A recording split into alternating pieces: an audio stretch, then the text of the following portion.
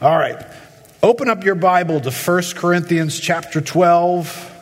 We're getting to that place in life where your Bible flops open without you helping it, to 1 Corinthians chapter 12, because we have been visiting this passage for a little while. And again, the feedback has been great. You guys have been so helpful in providing some help for folks who are venturing into this topic, maybe for the first time, some who are venturing into this topic for the 101st time.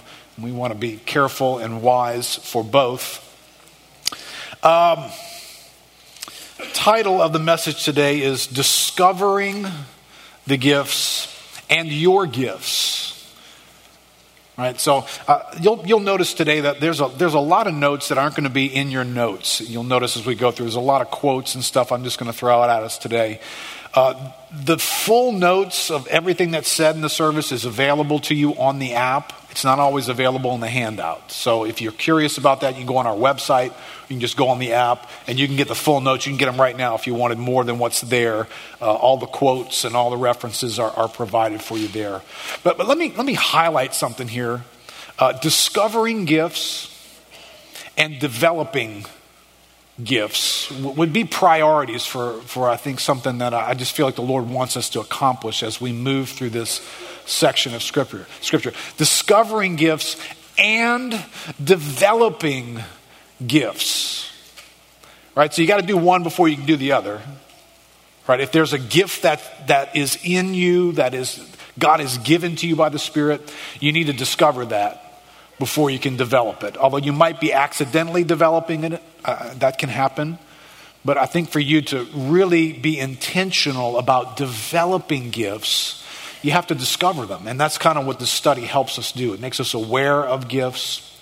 But I hope nobody's put off by that idea of developing gifts. And much of what I want to do as we move through this material is help us overcome unnecessary baggage that's in this topic. Right? Some of us have unnecessary baggage because we've hung out in the Pentecostal charismatic world and we've picked up some ideas that it's baggage for us. It's actually not really helpful. And then there's some who have never been in that setting who have picked up baggage and have every reason in their heart to avoid that setting. And that's not helpful either when we come to this topic. So I want to comment a lot along the way as we look at these passages about some of that baggage to see if we can lighten our load when it comes to this topic and just be affected by it the way God calls us to. But you are going to discover and develop things in your life spiritually. And that's not a problem. That's a good thing. Right? I mean, I was watching the LSU game yesterday and listening to Joe Burrow, now local folklore legend of Louisiana, Joe Burrow, have an interview after the game. And he said something that, in that context, we're all super okay with. We're totally okay with. I think the interviewer was asking something about, did you see yourself in this position? This is a 13-0 LSU team that's just won the SEC championship on its way into the national playoff. Did you see yourself in this position? And I think Joe's answer was something about, we've been preparing for this. And then he referenced preparing for it all the way back to when he was a child and all of the team, right? We've been preparing for this since we were children. That's a helpful insight. Everybody who follows LSU football, this was not a 13-0 team last year, was it? It just wasn't. They just weren't a 13-0 great team last year. Joe Burrow was a decent quarterback last year, but he's a little bit different this year, isn't he? That dude's discovered something and he's developed something that's a little different than he was last year. And those of us who are fans are like, yeah, you're right. And we're so glad for it. And whatever he did, do more of that. I hope everybody does that, et cetera, et cetera, et cetera. What about your spiritual gifts? Are you okay if we talk about spiritual gifts that way? Are we okay with saying Lakeview Christian Center, okay in spiritual gifts, but next year might we be 13-0? Might we be a different church next year when it comes to spiritual gifts? That whatever got developed in Joe Burrow as a quarterback, what if your gift is on this list today, and at some point you're a child in that gift, but at some point you could be a Heisman candidate in that gift. You could actually grow in that gift, in how it's used, in how you understand it, how you connect with it. Right? So it's okay for us to come to an awareness that we might be children in these categories. That might be where we are. It's okay to recognize the person seated next to you, or somebody in your small group, or somebody in the church is at a very different level than you are in that gift. That's okay too. We're okay, right? I mean, I'm pretty talented. Joe's a little better than me as a quarterback. Those of you guys who've played with me, you know, Joe's a little better than I am. I'm okay with that. In the church, there's going to be gifts that operate at different levels, and people own them in different ways, and they use them in different ways. Everybody cool with that? Right? Because somewhere along the way, we don't get cool with that. We get weirded out by that. By this person becomes the specialist in that area, and he's a healing specialist, I guess. And that just that whole presentation is enough to make us go, nah, I don't want to be a part of anything like that. But you watched the LSU game last night. Right? You didn't mind Joe Burrow being great in a category. You didn't mind development in other categories. We need to be okay with that happens spiritually as well. So let me start with our passage, and I'm going to try and unbolt us a little bit from some problems along the way. Chapter 12, verse 1, and then we'll look at verse 7 to 11.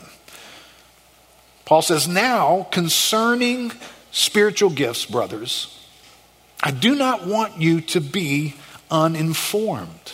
In verse 7, "To each is given the manifestation of the Spirit for the common good. For to one is given through the Spirit the utterance of wisdom, to another the utterance of knowledge according to the same Spirit, to another faith by the same Spirit, to another gifts of healing by the one Spirit, to another the working of miracles, to another prophecy, to another the ability to distinguish between spirits, to another various kinds of tongues, to another the interpretation of tongues. All these are empowered by one and the same Spirit, who apportions to each one individually as he wills." Let's pray for a moment.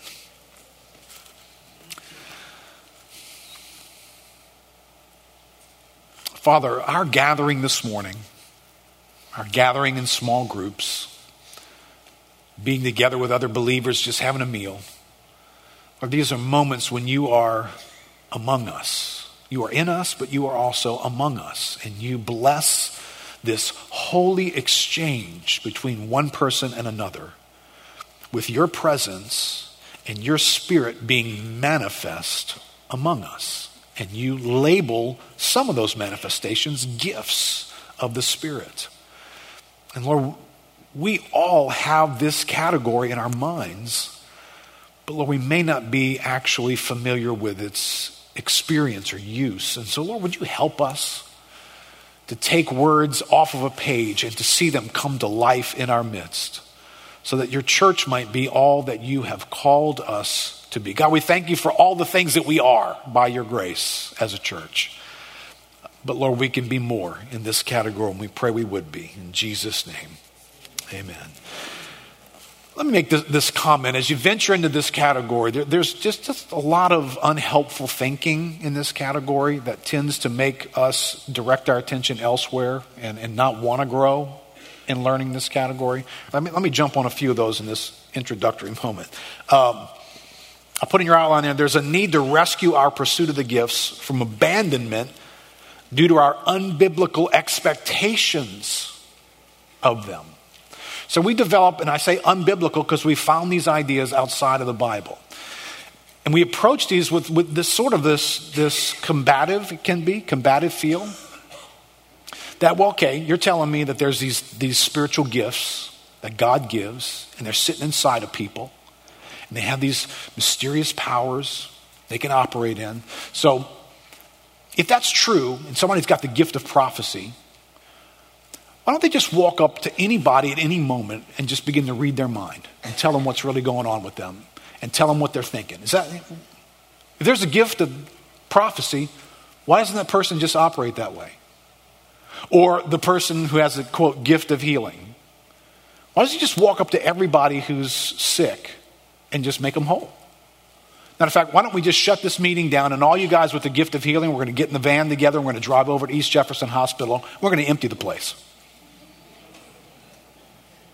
All right, so that some reasoning comes and says, hey, if there is such a thing, why isn't that the outcome of it? Okay, I'm not sure I even appreciate the question because it's an unbiblical concept. The Bible never speaks about those gifts as though that's the way they should operate, so I shouldn't conclude they should operate that way. But I may just need to do a Bible study on the gifts to find the boundaries for them so that I can have reasonable expectations for them. Right? There's limits to the gifts, and that's in the Bible, and we can be comfortable with that. There is variety of the expressions of the Spirit from one setting to another, from the Old Testament, throughout the Old Testament, right? The operation of the Spirit's not like some straight line, that he always shows up this way, always with this measure, always doing these kinds of things. If you read the Bible, you find out that's not true, right? So to be disappointed in a church or in the topic of spiritual gifts because they don't always operate on the moment, exactly the same, continuous all the time, at the same level, same profound influence, every setting, there's no difference. Because we can conclude if that's not the case, then I don't really believe the gifts are real. Well, we all believe the Holy Spirit is real, but he simply chose not to show up the same way in every setting. Right? There's some guys who, we recognize that they are giants of the Old Testament faith. But you want to compare Moses' ministry of signs and wonders with Abraham's? Can you tell me what kind of cool tricks Abraham did? We know Moses, right?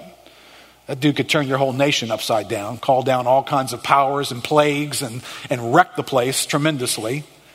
But Abraham has some encounters with the presence of God, but he doesn't do anything that looks like spiritual gifts. He doesn't show up in these kinds of manifestations. And what about other prophets? You want to compare the ministry of the prophets?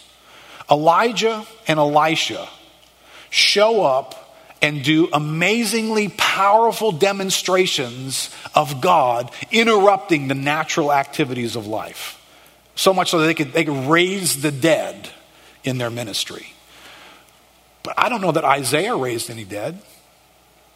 I don't know that Isaiah did too many tricks. He wrote scripture. He brought God's word as a prophet. I'm not sure Nathan, the prophet, besides being led in on a prophetic insight into David's life, he kind of looks like he's operating in the gifts a little bit, but there's no raising the dead going on with him. There's no mighty miracles taking place through his ministry. Right? The Holy Spirit is showing up differently in these settings. Then the Bible lists a variety of factors in the New Testament that impact the prevalence or the lack of gifts. Why aren't gifts happening? Well, there's biblical reasons for why that's happening. Right? Here's some examples from Scripture that would have an impact on whether you're going to see gifts among yourselves. Proper and improper use of the gifts. That seems to impact the way in which gifts operate or the way in which they don't operate. Quenching the Spirit is mentioned in the Scriptures. Despising or prohibiting tongues or prophecy. That had to be addressed in the New Testament church. That there were those who, for whatever reason in their setting, grew to despise these gifts. Well, that had an impact on whether anybody was going to see them at much of a level. Ignorance of these gifts. You can be ignorant of the gifts, and it'll impact whether or not you pursue them, whether you practice them. Unbelief. Right? Jesus was the consummate miracle worker, and the Bible even says that there were moments and towns and settings that Jesus did few miracles among them because of their unbelief. So if you come to this topic with the view that if gifts are real and if the Holy Spirit operates this way, it's going to be this continuous line that always looks the same. It's full of these dynamic empowerment activities that just go off 100% all the time.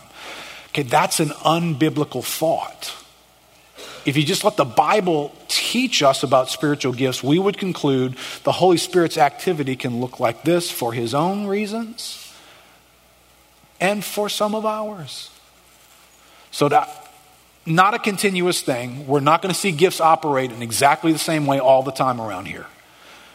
But we should see them, and we should see the Holy Spirit among us. A bunch of quotes for you today, partly because they just say these things better than I will, and also to let you see a variety of views that are in some of these topics. Wayne Grudem, in his book Systematic Theology, says, certainly the Holy Spirit was at work in the Old Testament, bringing people to faith and working in remarkable ways in a few individuals such as Moses or Samuel, David or Elijah. But in general, there was less powerful activity of the Holy Spirit in the lives of most believers. Effective evangelism of the nations was very uncommon. Casting out demons was unknown.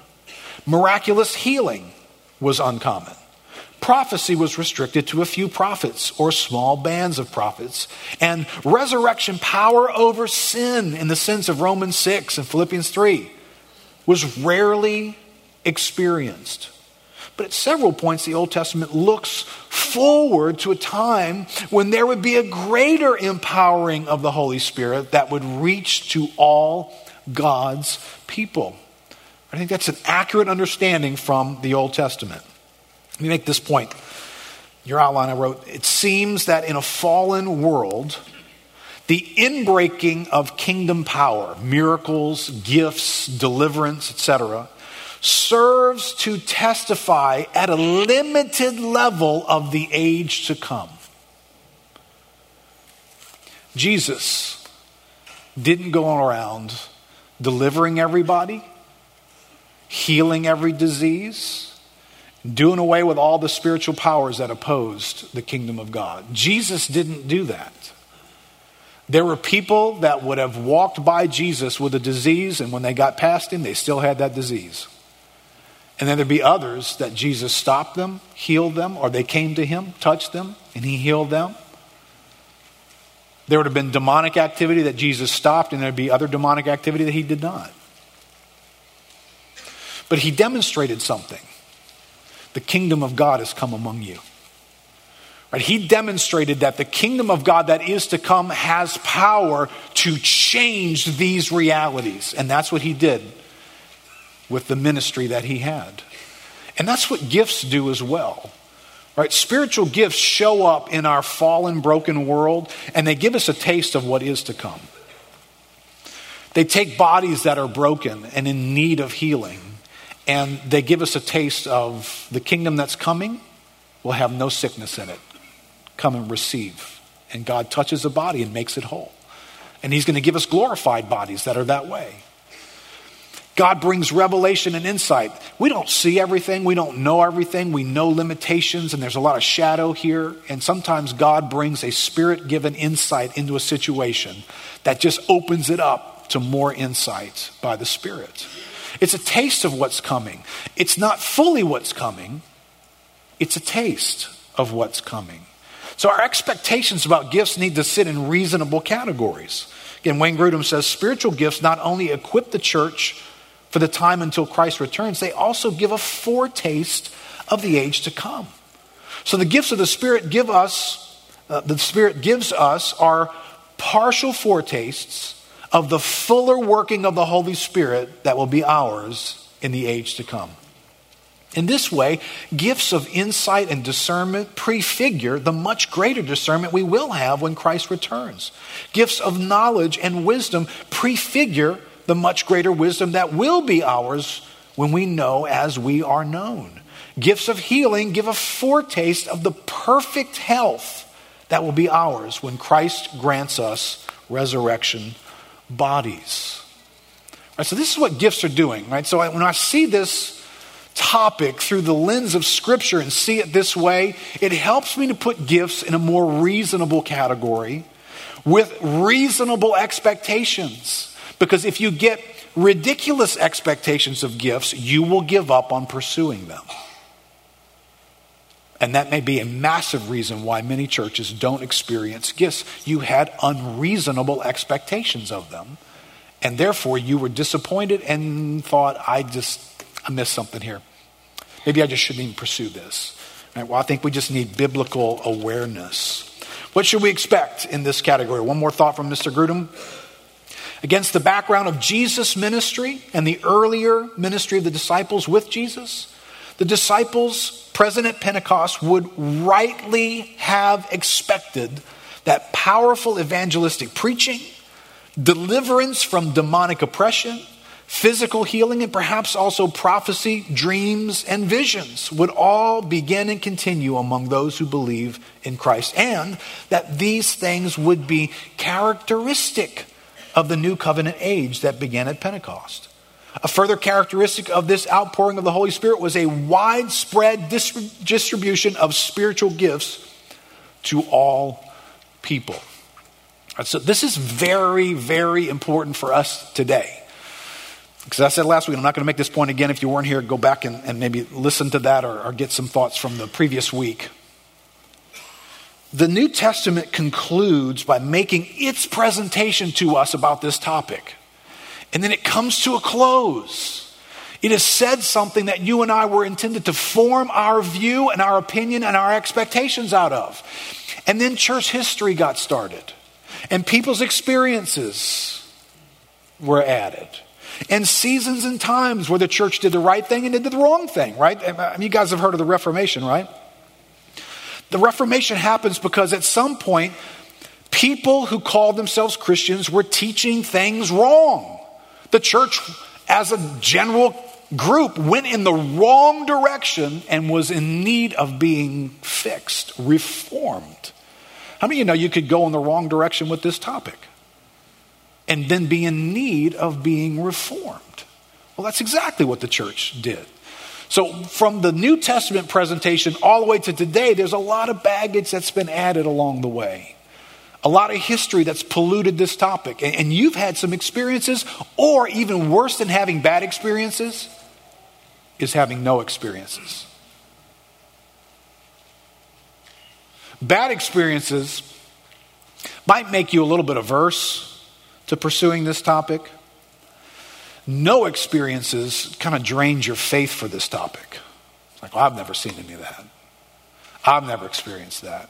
And you just begin to lower your pursuit and your expectation to suit your own background. Listen, my background is not in the canon of Scripture. Right? What God inspired to teach us in this topic does not come from Keith Collins' personal experience. Whether it's been really weird or a whole lot of nothing.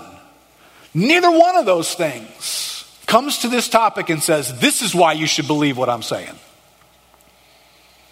The Bible has spoken. God has revealed something about this topic. That's why I should believe. Because the Bible has said some things here.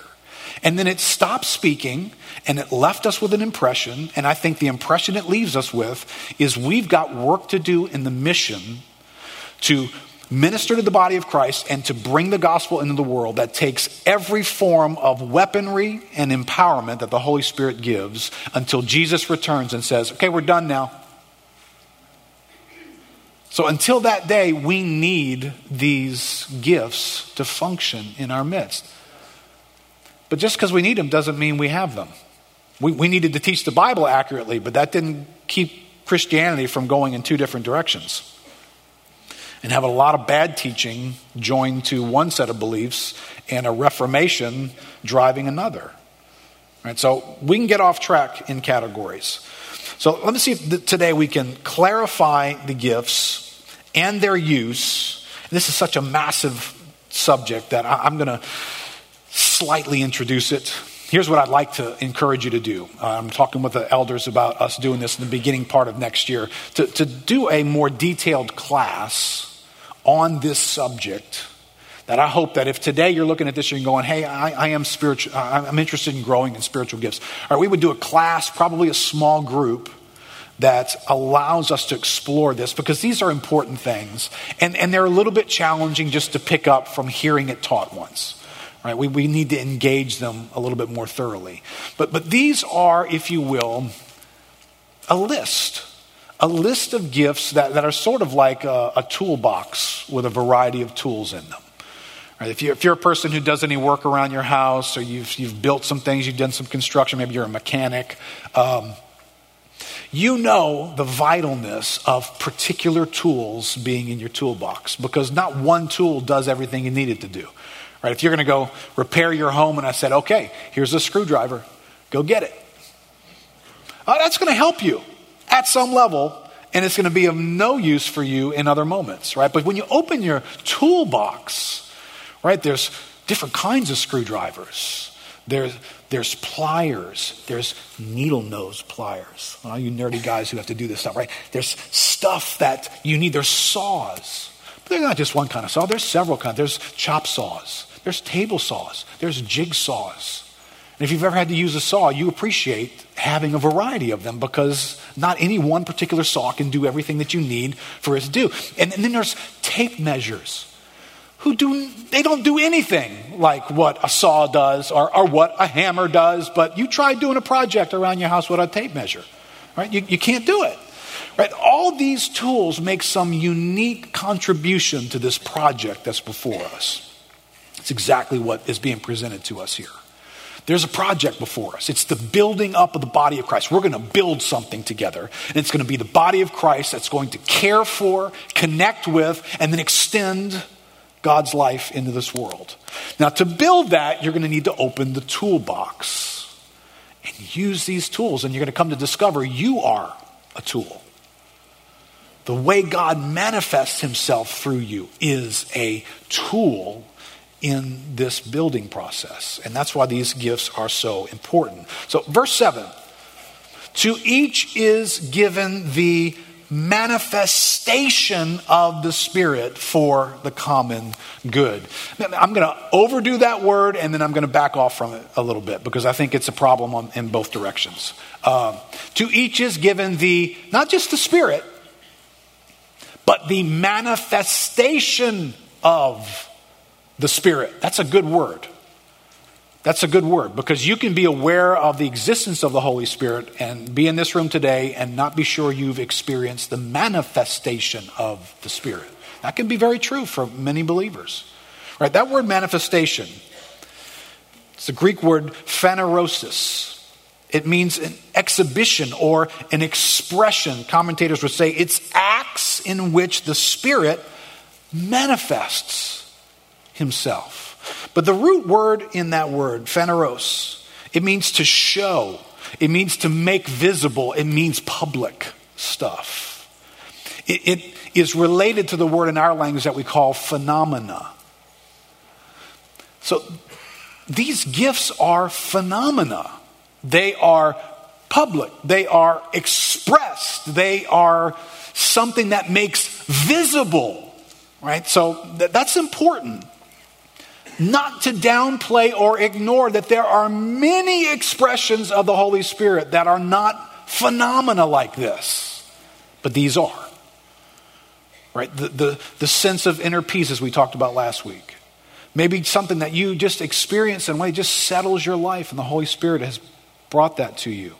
That may not look like a phenomena. It may not look like an event, an expression. There are workings of God that over time he's just doing something to show you things on the inside and bring light to you, better understanding of things. That might just be a little bit upon a little bit upon a little bit. It may not look like a phenomena, but then these are more like phenomena, right? And this isn't the only thing the Holy Spirit does, but it's an important thing he does. Wayne Grudem says this: we may define spiritual gifts as follows. A spiritual gift is any ability that is empowered by the Holy Spirit and used in any ministry of the church. This broad definition includes both gifts that are related to natural abilities, such as teaching, showing mercy, or administration, and gifts that seem to be more miraculous and less related to natural abilities, such as prophecy, healing, or distinguishing between spirits. The reason for this is that when Paul lists spiritual gifts, he includes both kinds of gifts. Yet not every natural ability that people have is included here, because Paul is clear that all spiritual gifts must be empowered by one and the same Spirit. that they are given for the common good, and that they are all to be used for edification or the building up of the church. So there is a broad definition here that Mr. Grudem gives that for some might be a little bit too broad in this category, because it brings in the thought that natural talents that are in us, how are those related to spiritual gifts? Come to the spiritual gifts class. We'll talk more about that. But there is a dimension where the Holy Spirit, when he's involved, he is empowering something unto a particular purpose. It is the building up of the church. And so there is an arena for this. So if you meet somebody who you think is the most incredible teacher you've ever met, this person has the ability to stand and hold attention and communicate things, but they're not a believer, and they're not talking anything about the person and work of Jesus Christ. Don't make the mistake of thinking they have the spiritual gift of teaching. They got something. Just like anybody who can run fast has something. But when the Spirit gives, the Spirit empowers unto a purpose. So, if you're here and like, I want to take the spiritual gifts class because, I want to go into business for myself and I want to improve my sales techniques. Could probably suggest some other things rather than the spiritual gifts class. Right? Because the spiritual gifts are seeking a setting in which to be used. And that setting is the building up of the body of Christ for the purpose of God's mission. Gordon Fee says something here helpful. He says, what distinguishes this listing is the concretely visible nature of these items, especially of the last 7. These, after all, are not only gifts, they are above all manifestations of the Spirit's presence in their midst. All right, so this is where it gets a little bit uncomfortable, but I think we need to clearly understand there is the intention of the Bible to introduce us to the idea that when the Spirit comes among us, phenomena will come with him. And that phenomena will travel through people who are expressing the presence of the Holy Spirit through these particular types of expressions. So we're intended to know that. So when we gather, we should be looking for a sense of phenomena in our midst that we might welcome in. Right, so in this list here, we just read through from verses 8 to 10, there are 9 gifts that get mentioned there. They are not the only gifts. There are many other gifts, and I'm going to walk through that little chart that I have in your outline there with you in just a second. But I want to highlight this phenomena dimension, and I want to bring some helpful boundaries to it. Let me pick up a thought from Anthony Thistleton, his commentary. He says, above all, charisma is always an event, the gracious activity of God through a man. The word event, however, may be open to question. Paul's charisma of living a celibate life without distraction no doubt entailed a continuous divine sustaining. In his earlier work, another commentator named Dunn, use of event slides too readily into assumptions about spontaneity. But in his volume on Paul's theology, he fully recognizes that these gifts include, quote, more humdrum tasks and organizational roles. He adds, the event character should not be overpressed. So I just said this word is a phenomena word. It lends itself to an event, but don't overpress this, and I totally agree. 1 Corinthians 14 suggests a mixture of prepared contribution and some spontaneous utterance. Such gifts as teaching and critically evaluating can hardly be spontaneous, but are habits of trained judgment marked precisely by a continuity of the Spirit's giving as a process over time. Almsgiving, works of mercy may well seem, quote, more excellent if the use of the gifts is planned, deliberate, and entails a conscious act of will and service rather than a spontaneous welling up of a gesture without reflection. All right, this gets at the heart of something that I think is a problem in the world of spiritual gifts. Whether you use them, expect something from them, or are avoiding them, I think this is related. Spiritual gifts have a massive association with the word spontaneous. In some regards, rightly so. In other regards, it's a problem. The Holy Spirit, are we going to say the Holy Spirit only imparts something to us in a spontaneous, exactly at the moment you're going to use it moment? Okay, before you even answer one way or the other, where do you get your answer from in the Bible? What's the Bible say about that? Well, it kind of doesn't say, does it? It doesn't say whether a guy who had a word of prophecy had that word for 3.5 minutes and he's got to get it out of him before it goes bad like milk. Or whether he's had it in him for 2 weeks and he's finally sharing it. We don't know, do we? So there could be massive spontaneity, or there could be the way the Spirit operates takes time and processes through us some things. And these various gifts, I have the gift of giving. Does that just mean you just sort of just feel suddenly out of control to empty your wallet? I mean, just all of a sudden you're like, here, have it all. And then it goes away. Or could God be leading you, the gift of giving right now at the end of the year? God is speaking to you and directing you and forming in you a sense of how he wants you to give some things in the next few weeks uniquely. He's going to bring people to mind, and he's going to organize your finances in a way that you're able to do that. Which one of those is the gift of giving? Right, so I think that's very helpful. I put in your outline, 3 helpful categories through which gifts find their expression. First is an event. I think that spontaneous moment where the Holy Spirit just shows up and it's right now and it's for right now. Say something right now. Okay?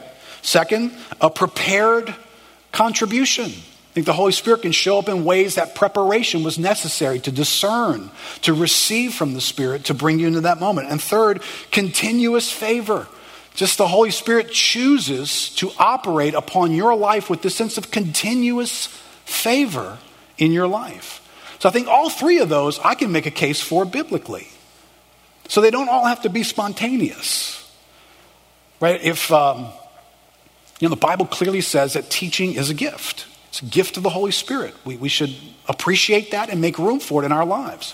But that doesn't mean that none of us need to prepare anything in order to teach, right? Right? Matter of fact, if you really want to have the gift of teaching, just shut all your books and don't spend any time this week studying. Don't do that. Because if you have the gift, brother, just use the gift. Now, doesn't that sound like maybe it should operate that way? Well, you have the gift. The people who don't have the gift need to do all that other stuff. But if you have the gift, you just stand up there and pause for a moment, and suddenly, thoughts, lots of them here, have them. Where do you get that idea? Does the Bible explain any of this stuff this way to us? Right, there are activities of the Spirit that we can find in other places. I'm not sure quite we stick them in a gift category.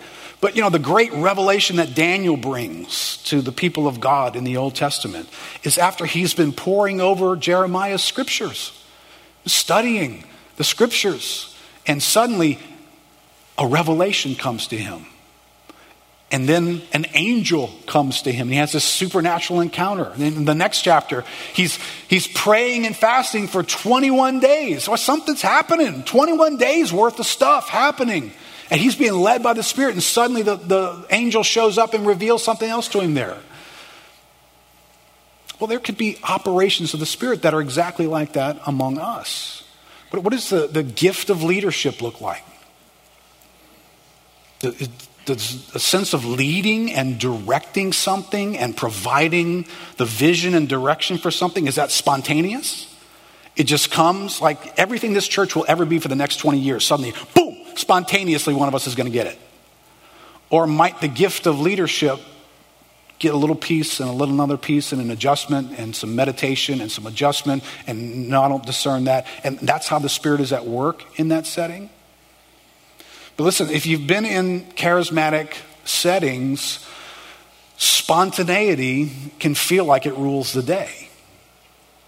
Right? And so, I've been in settings, I've been in churches where The more spiritual thing to do is the guy who just walked in the back door today who feels like he's got a word. Well, shut everything else down. Eric, sorry you were praying all weekend to lead us into the presence of God, but this guy's got a word. You sit down. We're not going to worship this morning. Hey, Keith, close the Bible. I know you prayed all week and you sought God for the church to feed them through the gift of teaching, but somebody got a spontaneous word. Got to shut everything down now. Now, when I mock it like that, does that sound like, yeah, let's all do that? But I know some of you have been in charismatic settings. The second you sense something that feels subjective, you do feel like, get everything else out the way. I've got a word. Did anybody explain how these words are supposed to operate like that? Right, we do have in the Bible, there's this order dimension that we're going to get into in the next few chapters here, right? So the spontaneous prophetic impression is sitting in the same room with the gift of pastor, teacher, and leader. These need to get along with each other, right? So you'll know, and this is our practice here, you'll know that you could have a word. You could send that word to us via an email. You could, because we don't believe necessarily you spontaneously have to give that right when you get it. You could come and give that to us, and we would actually do what 1 Corinthians 14 is going to encourage us to do. We might test the word, which all prophetic words are encouraged to be tested in Scripture. We might test the word before you give the word. Now, you've given it to us, and we're evaluating whether we feel like that bears witness with Scripture, whether it is appropriately framed for the setting that it's trying to be given in, and whether or not we feel like it's the right timing for that word to be shared with the church. Well, all those evaluations, I trust that that's the Holy Spirit is leading us through the gift of leadership to do those kinds of things. So it's not one gift canceling out the other one. It's cooperation and order that's taking place. So let's be careful that we don't trump everything with the more spontaneous something is, but at the same time, that word is a phenomena word. God can show up in a moment in a way that we want to respect and make room for that. All right, so in your outline there is a big chart of what I say is 22 or 9 gifts among 22 gifts. And I'm not trying to, there are definitely 9 gifts mentioned in 1 Corinthians. Whether there's 22 gifts total mentioned in the New Testament, let's all debate that. It could be more or less. This comes from Wayne Grudem's Systematic Theology. What I liked about it was the fact that it takes you to the other continents, if you will, the other places where gifts are going to be mentioned in Scripture. But there is a degree of overlap that is presented to us in a real matter-of-fact way. Paul never presents a list of gifts that makes them feel like this exclusively and uniquely is my presentation. He just kind of mentions gifts every time he does this. And sometimes he mentions a few that he's mentioned before, but then he adds a few that he didn't mention elsewhere.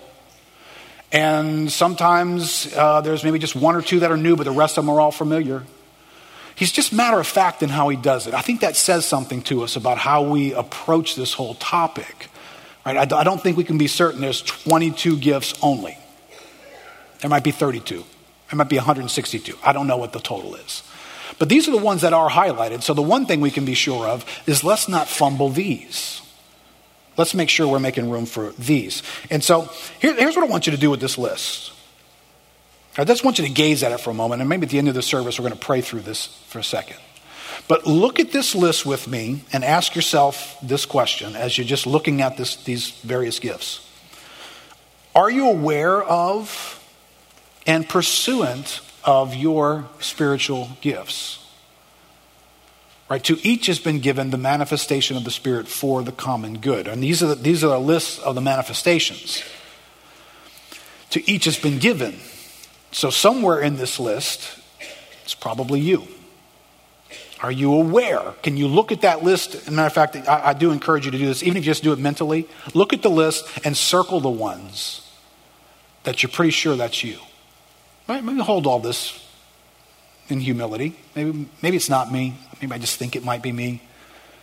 I have a tendency toward this, or God seems to me using me in a particular area. Look at that list. All right, that one in the middle there, 1 Corinthians 12, that's our passage today. But the reason why they have words in parentheses here is because these gifts get mentioned elsewhere.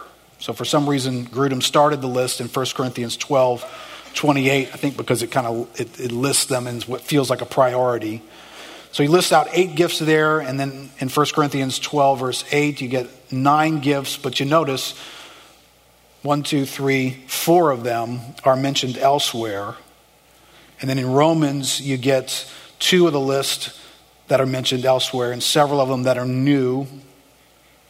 There's a little bit here, and again, if you read more of Wayne Grudem, you'd see he doesn't hold this way either. But the Ephesians 4 list, there is a difference biblically between a prophet and one who prophesies. So just because you prophesy doesn't make you a prophet. Right? That prophet's got a little bit more explanation to it in Scripture, more of a gift that functions as an authority figure, as an office, a leader. You don't have to be that to prophesy. There's a gift of prophecy in Scripture that is used that doesn't have to come from somebody operating out of a role like that. So just get familiar with that for a second. Again, this is something for us to develop further in a class. But you should be asking, am I aware of my gifts? And am I pursuant of them? And the pursuant has to do with that developmental dimension. Right? Somebody was telling me Joe Burrow started playing quarterback when he was 3 years old.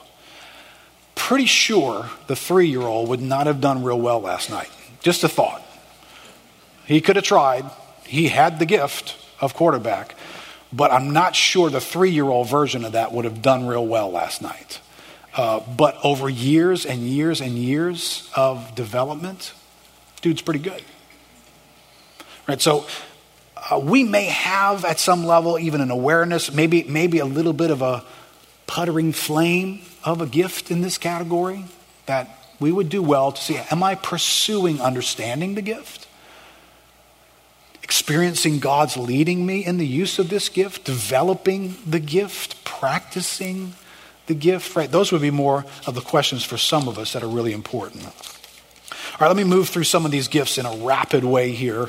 Again, we'll reserve the details of this for a class that we'll do. But I just want to interact with them a little bit again, just to help us lose some baggage along the way. All right, so the first thing that gets listed in our passage today is the word of wisdom and the word of knowledge. And as you're going to see in these quotes, nowhere else is this verbiage used in the New Testament. So when you go to develop a book on what the word of wisdom and what the word of knowledge is, it should be a really, really short book. Otherwise, you're not biblical. You might be right, you might not be, but you're not getting your stuff from the Bible, right? And so here's the tendency. As I come to this passage and I'm trying to understand it, the proper thing to do when we exegete a passage is to let the Bible provide its own commentary, right? So let me find everywhere in Scripture that this particular phrase is used. Is it used identically? Is it used differently? Well, you're not going to find the phrase elsewhere.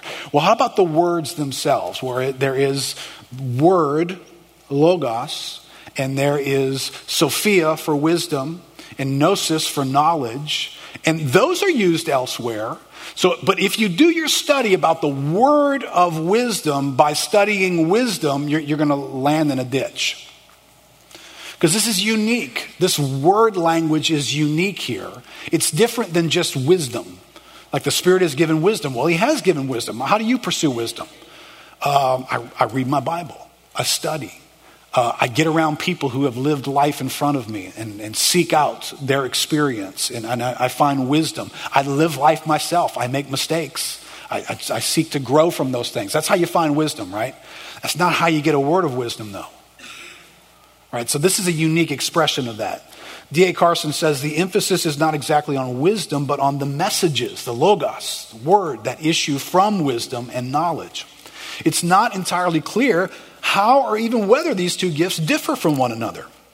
Perhaps the distinction was clearer to the first readers than it is to us, but even so, it's unlikely to have been more than a distinction in shading or emphasis. Wayne Grudem says, it must be understood that these two gifts are mentioned nowhere else in Scripture.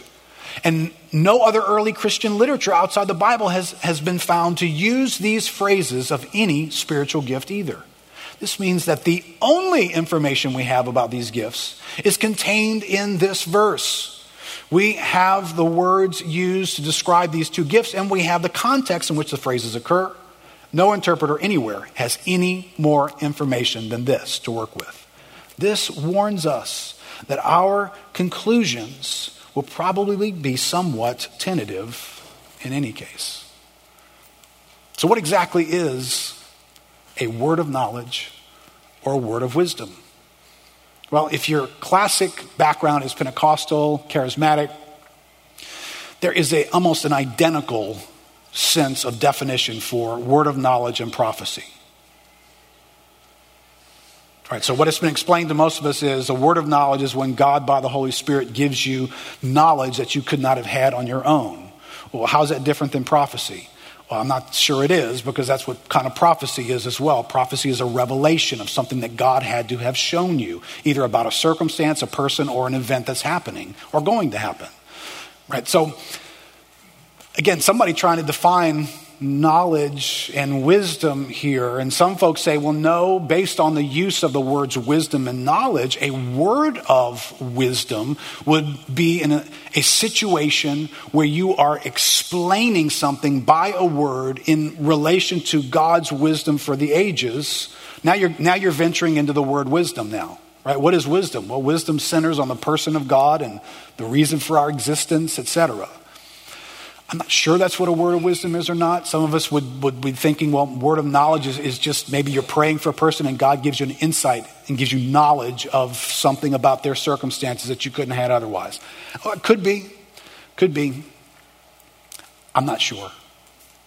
I would like to say whatever that is, it is a spirit-given revelation that suits a setting, characterizing it with wisdom or knowledge. That's the best I can do to give you a definition for what that is. Something that the Holy Spirit gives to you that brings wisdom to a setting, because it's an utterance, it's an event, it's a phenomena. So it's not just I got smarter over time. It's an utterance, it's a moment in which something is going to be said. So the emphasis is on that moment of something being brought into this ministry. Right? Again, attend the class and we'll do more. Faith. A couple of thoughts on faith. What is this gift of faith? What Gordon Fee says, what he has in mind here is the special gift of supernatural faith that can move mountains. Mentioned again in 13:2. It probably refers to a supernatural conviction that God will reveal his power or mercy in a special way in a specific instance. Just this moment where God just floods this sense of faith for something, and a subjective moment that you just have faith for that. Right? You could be operating in this and not know it. I think this is probably a common experience for some who suddenly facing an impossible situation, you don't have the means to pull that off. Suddenly this sense of faith, it's like God's just given us faith for that.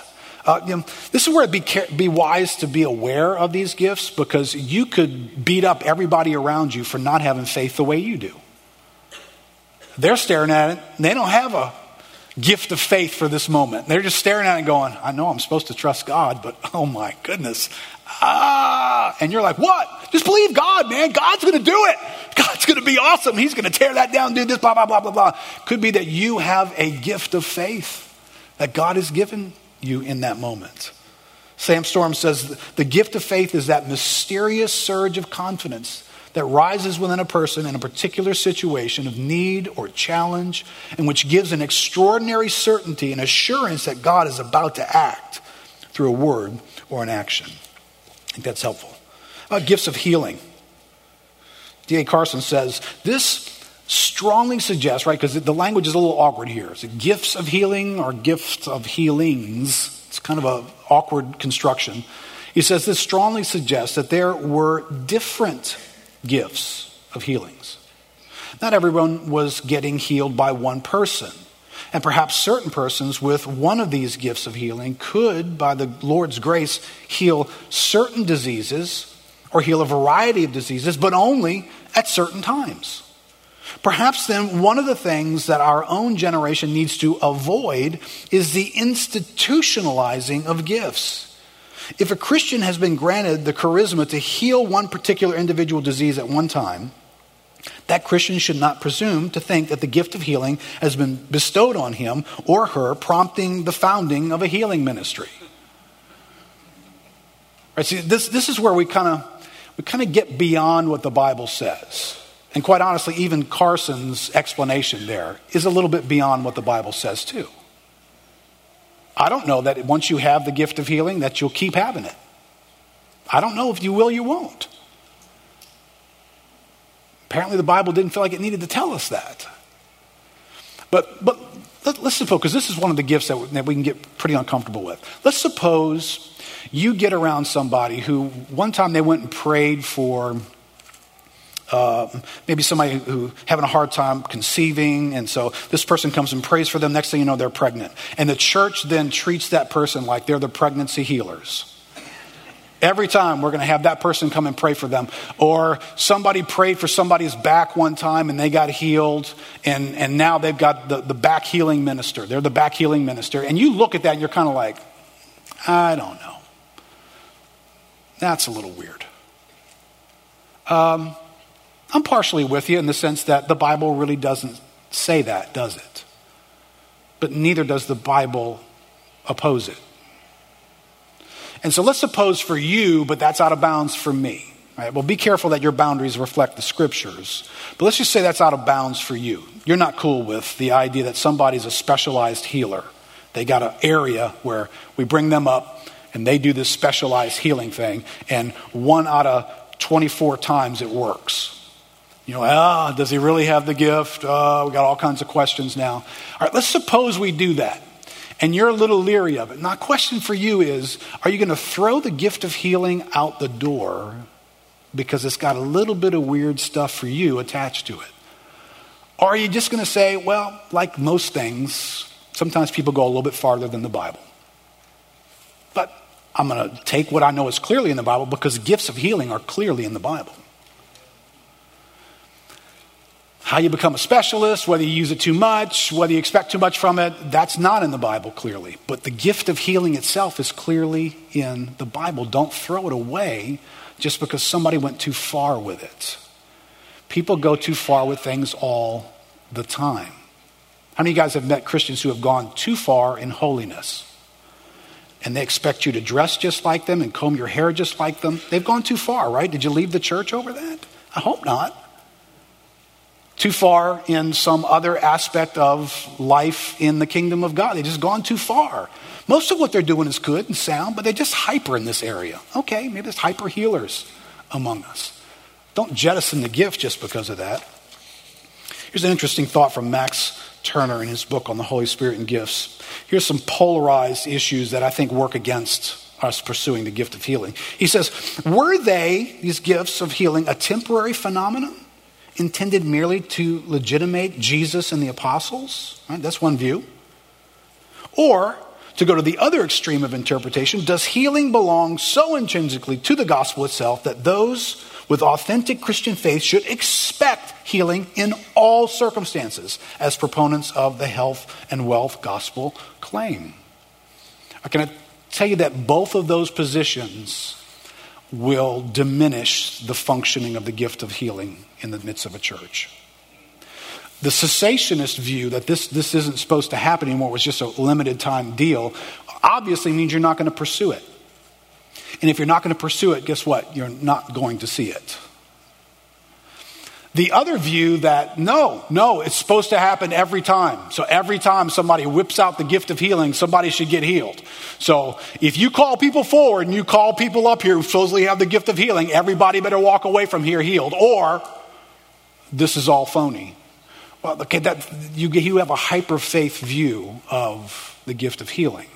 You have a theology that's not good. Because nobody is guaranteed of being healed in this world. Everybody is guaranteed you're going to die. I'm assuming whatever kills you could have been something you could have been healed of. Amen? So we know from Scripture that ultimate healing awaits us there. Gifts of healing give us a taste of that now. No guarantees, but that doesn't mean we don't use the gift, right? So where am I in here?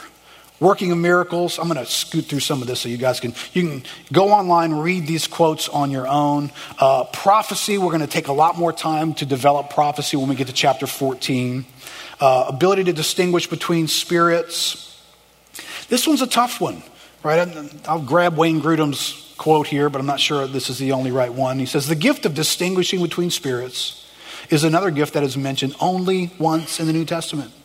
We may define the gift as follows: distinguishing between spirits in a special ability to recognize the influence of the Holy Spirit or of demonic spirits in a person. Not everybody agrees with Wayne on that. Right? Some folks will say, in this context, the distinguishing of spirits is the ability to distinguish whether prophetic words are accurate or whether they represent something of human spirit rather than Holy Spirit. Not a lot said about this gift. Right? I think we do what we can with it. Various kinds of tongues. Again, we'll talk a lot more about this in chapter 14. Sam Storms says the gift of tongues is simply the spirit-energized ability to pray, worship, give thanks, or speak in a language other than your own or one you might have learned. When people spoke in tongues, they declared the mighty deeds of God. And we see that the primary purpose of tongue speech is an address to God, whether it be praise or prayer. Right, so what we would teach, if you attend a class, what we would teach, and we would teach this not because we have a personal tradition in this category, but just because that's what the Bible seems to teach about this gift.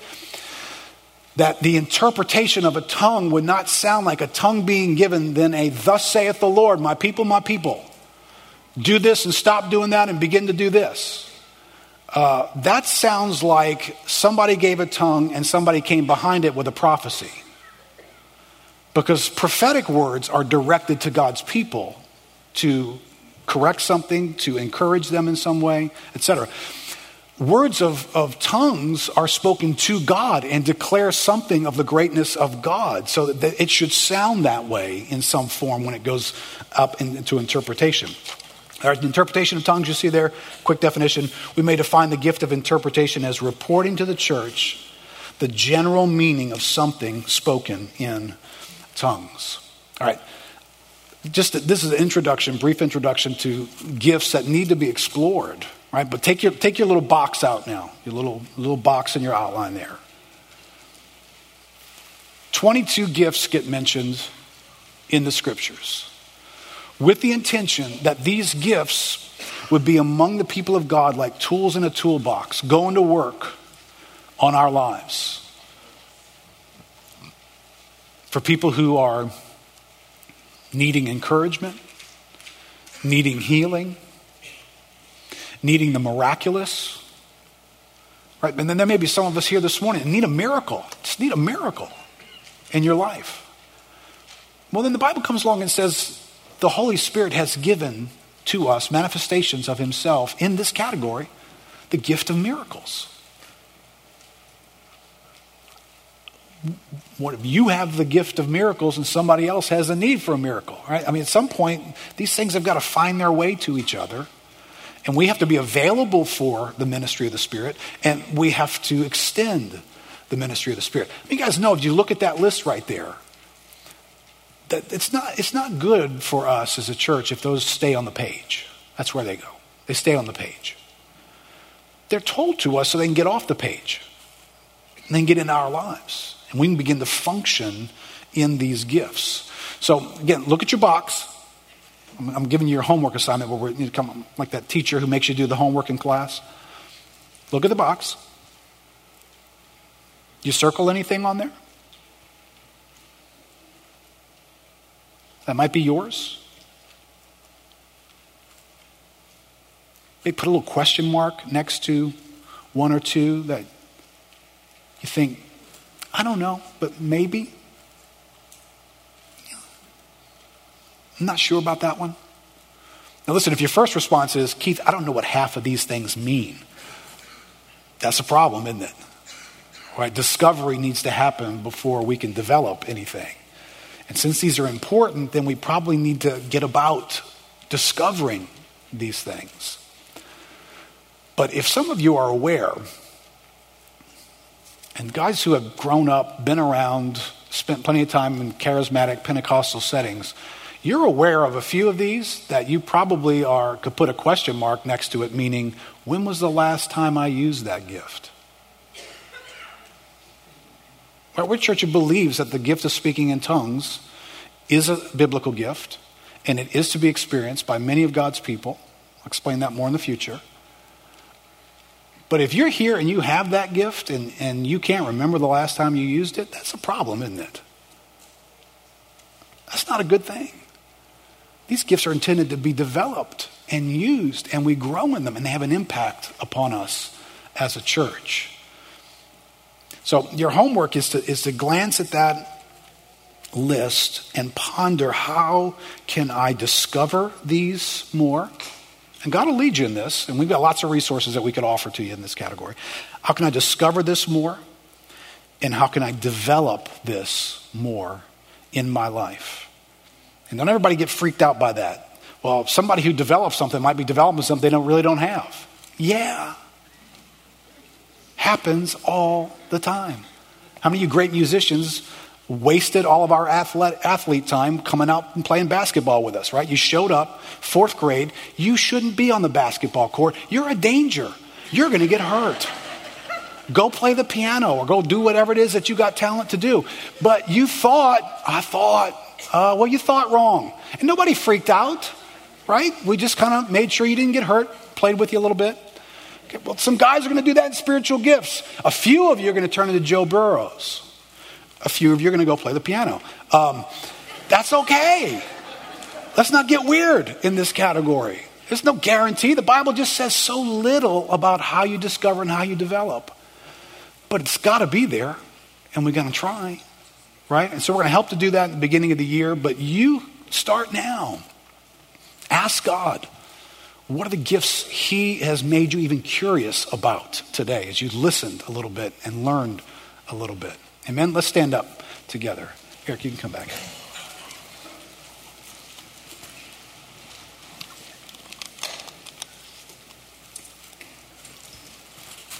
Hey, most times when we are concluding the service, we just make a mention to you about folks being available to pray for you if you have a need, right?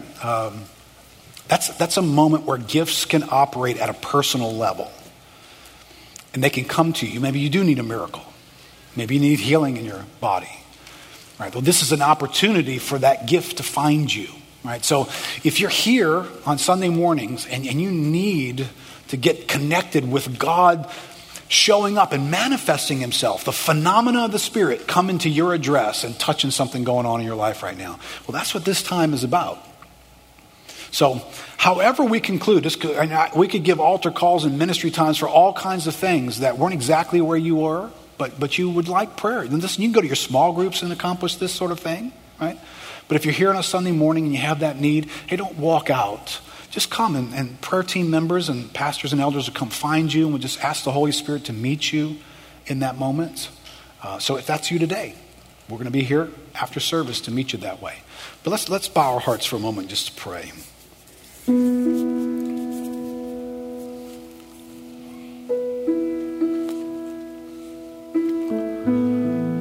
Lord, for whatever reasons, most of us here this morning have reasons why spiritual gifts are at a bit of a distance from our lives. For some, it's neglect. For some, it may be fear, bad experiences. For some, it may be a genuine concern that this is outside of the scriptures and perhaps isn't what you have for people and therefore don't want to pursue it. Lord, whatever, wherever we find ourselves this morning, Lord, we want to be folks who are faithful to the Word of God. God, we want to stare into these words, and we want our world and our lives to be framed by what we see there. So Lord, I pray for that this morning. There are needs in our midst. There are people's lives that need the phenomena of the Holy Spirit, the manifestation of God coming near in a way that lets them know that your life is not being ruled by natural forces. Your life is not owned by your own decisions, by a devil who's on the loose, or by the fallenness of this world. But there's a God who has made a way, and he's got a future for you, and he can show up right now in a moment of your life. And the Holy Spirit can manifest his nearness and touch your life. God, we need that. We need that reminder, Lord. We need that reality. God, whether we're facing despair or discouragement or just feeling like, Lord, we don't know where you are. There are moments when you manifesting your life to us makes all the difference. So Lord, would you help us to be that church? Would you help us to grow in this area? Lord, would you take us from below average, moderate, whatever we are, and would you, God, we want to be a 13-0 team, Lord. We want to be a place where you have grown in your influence among us and to us and through us, where people experience your nearness when they draw in here to this place and gather with us to be prayed for, to be in fellowship with, Lord, that these gifts operate to touch real lives. So, Lord, as each of us have stared at that box, Lord, draw our attention to one or two places. Open our hearts, Lord. Open our minds to study your word and to become more familiar with these things.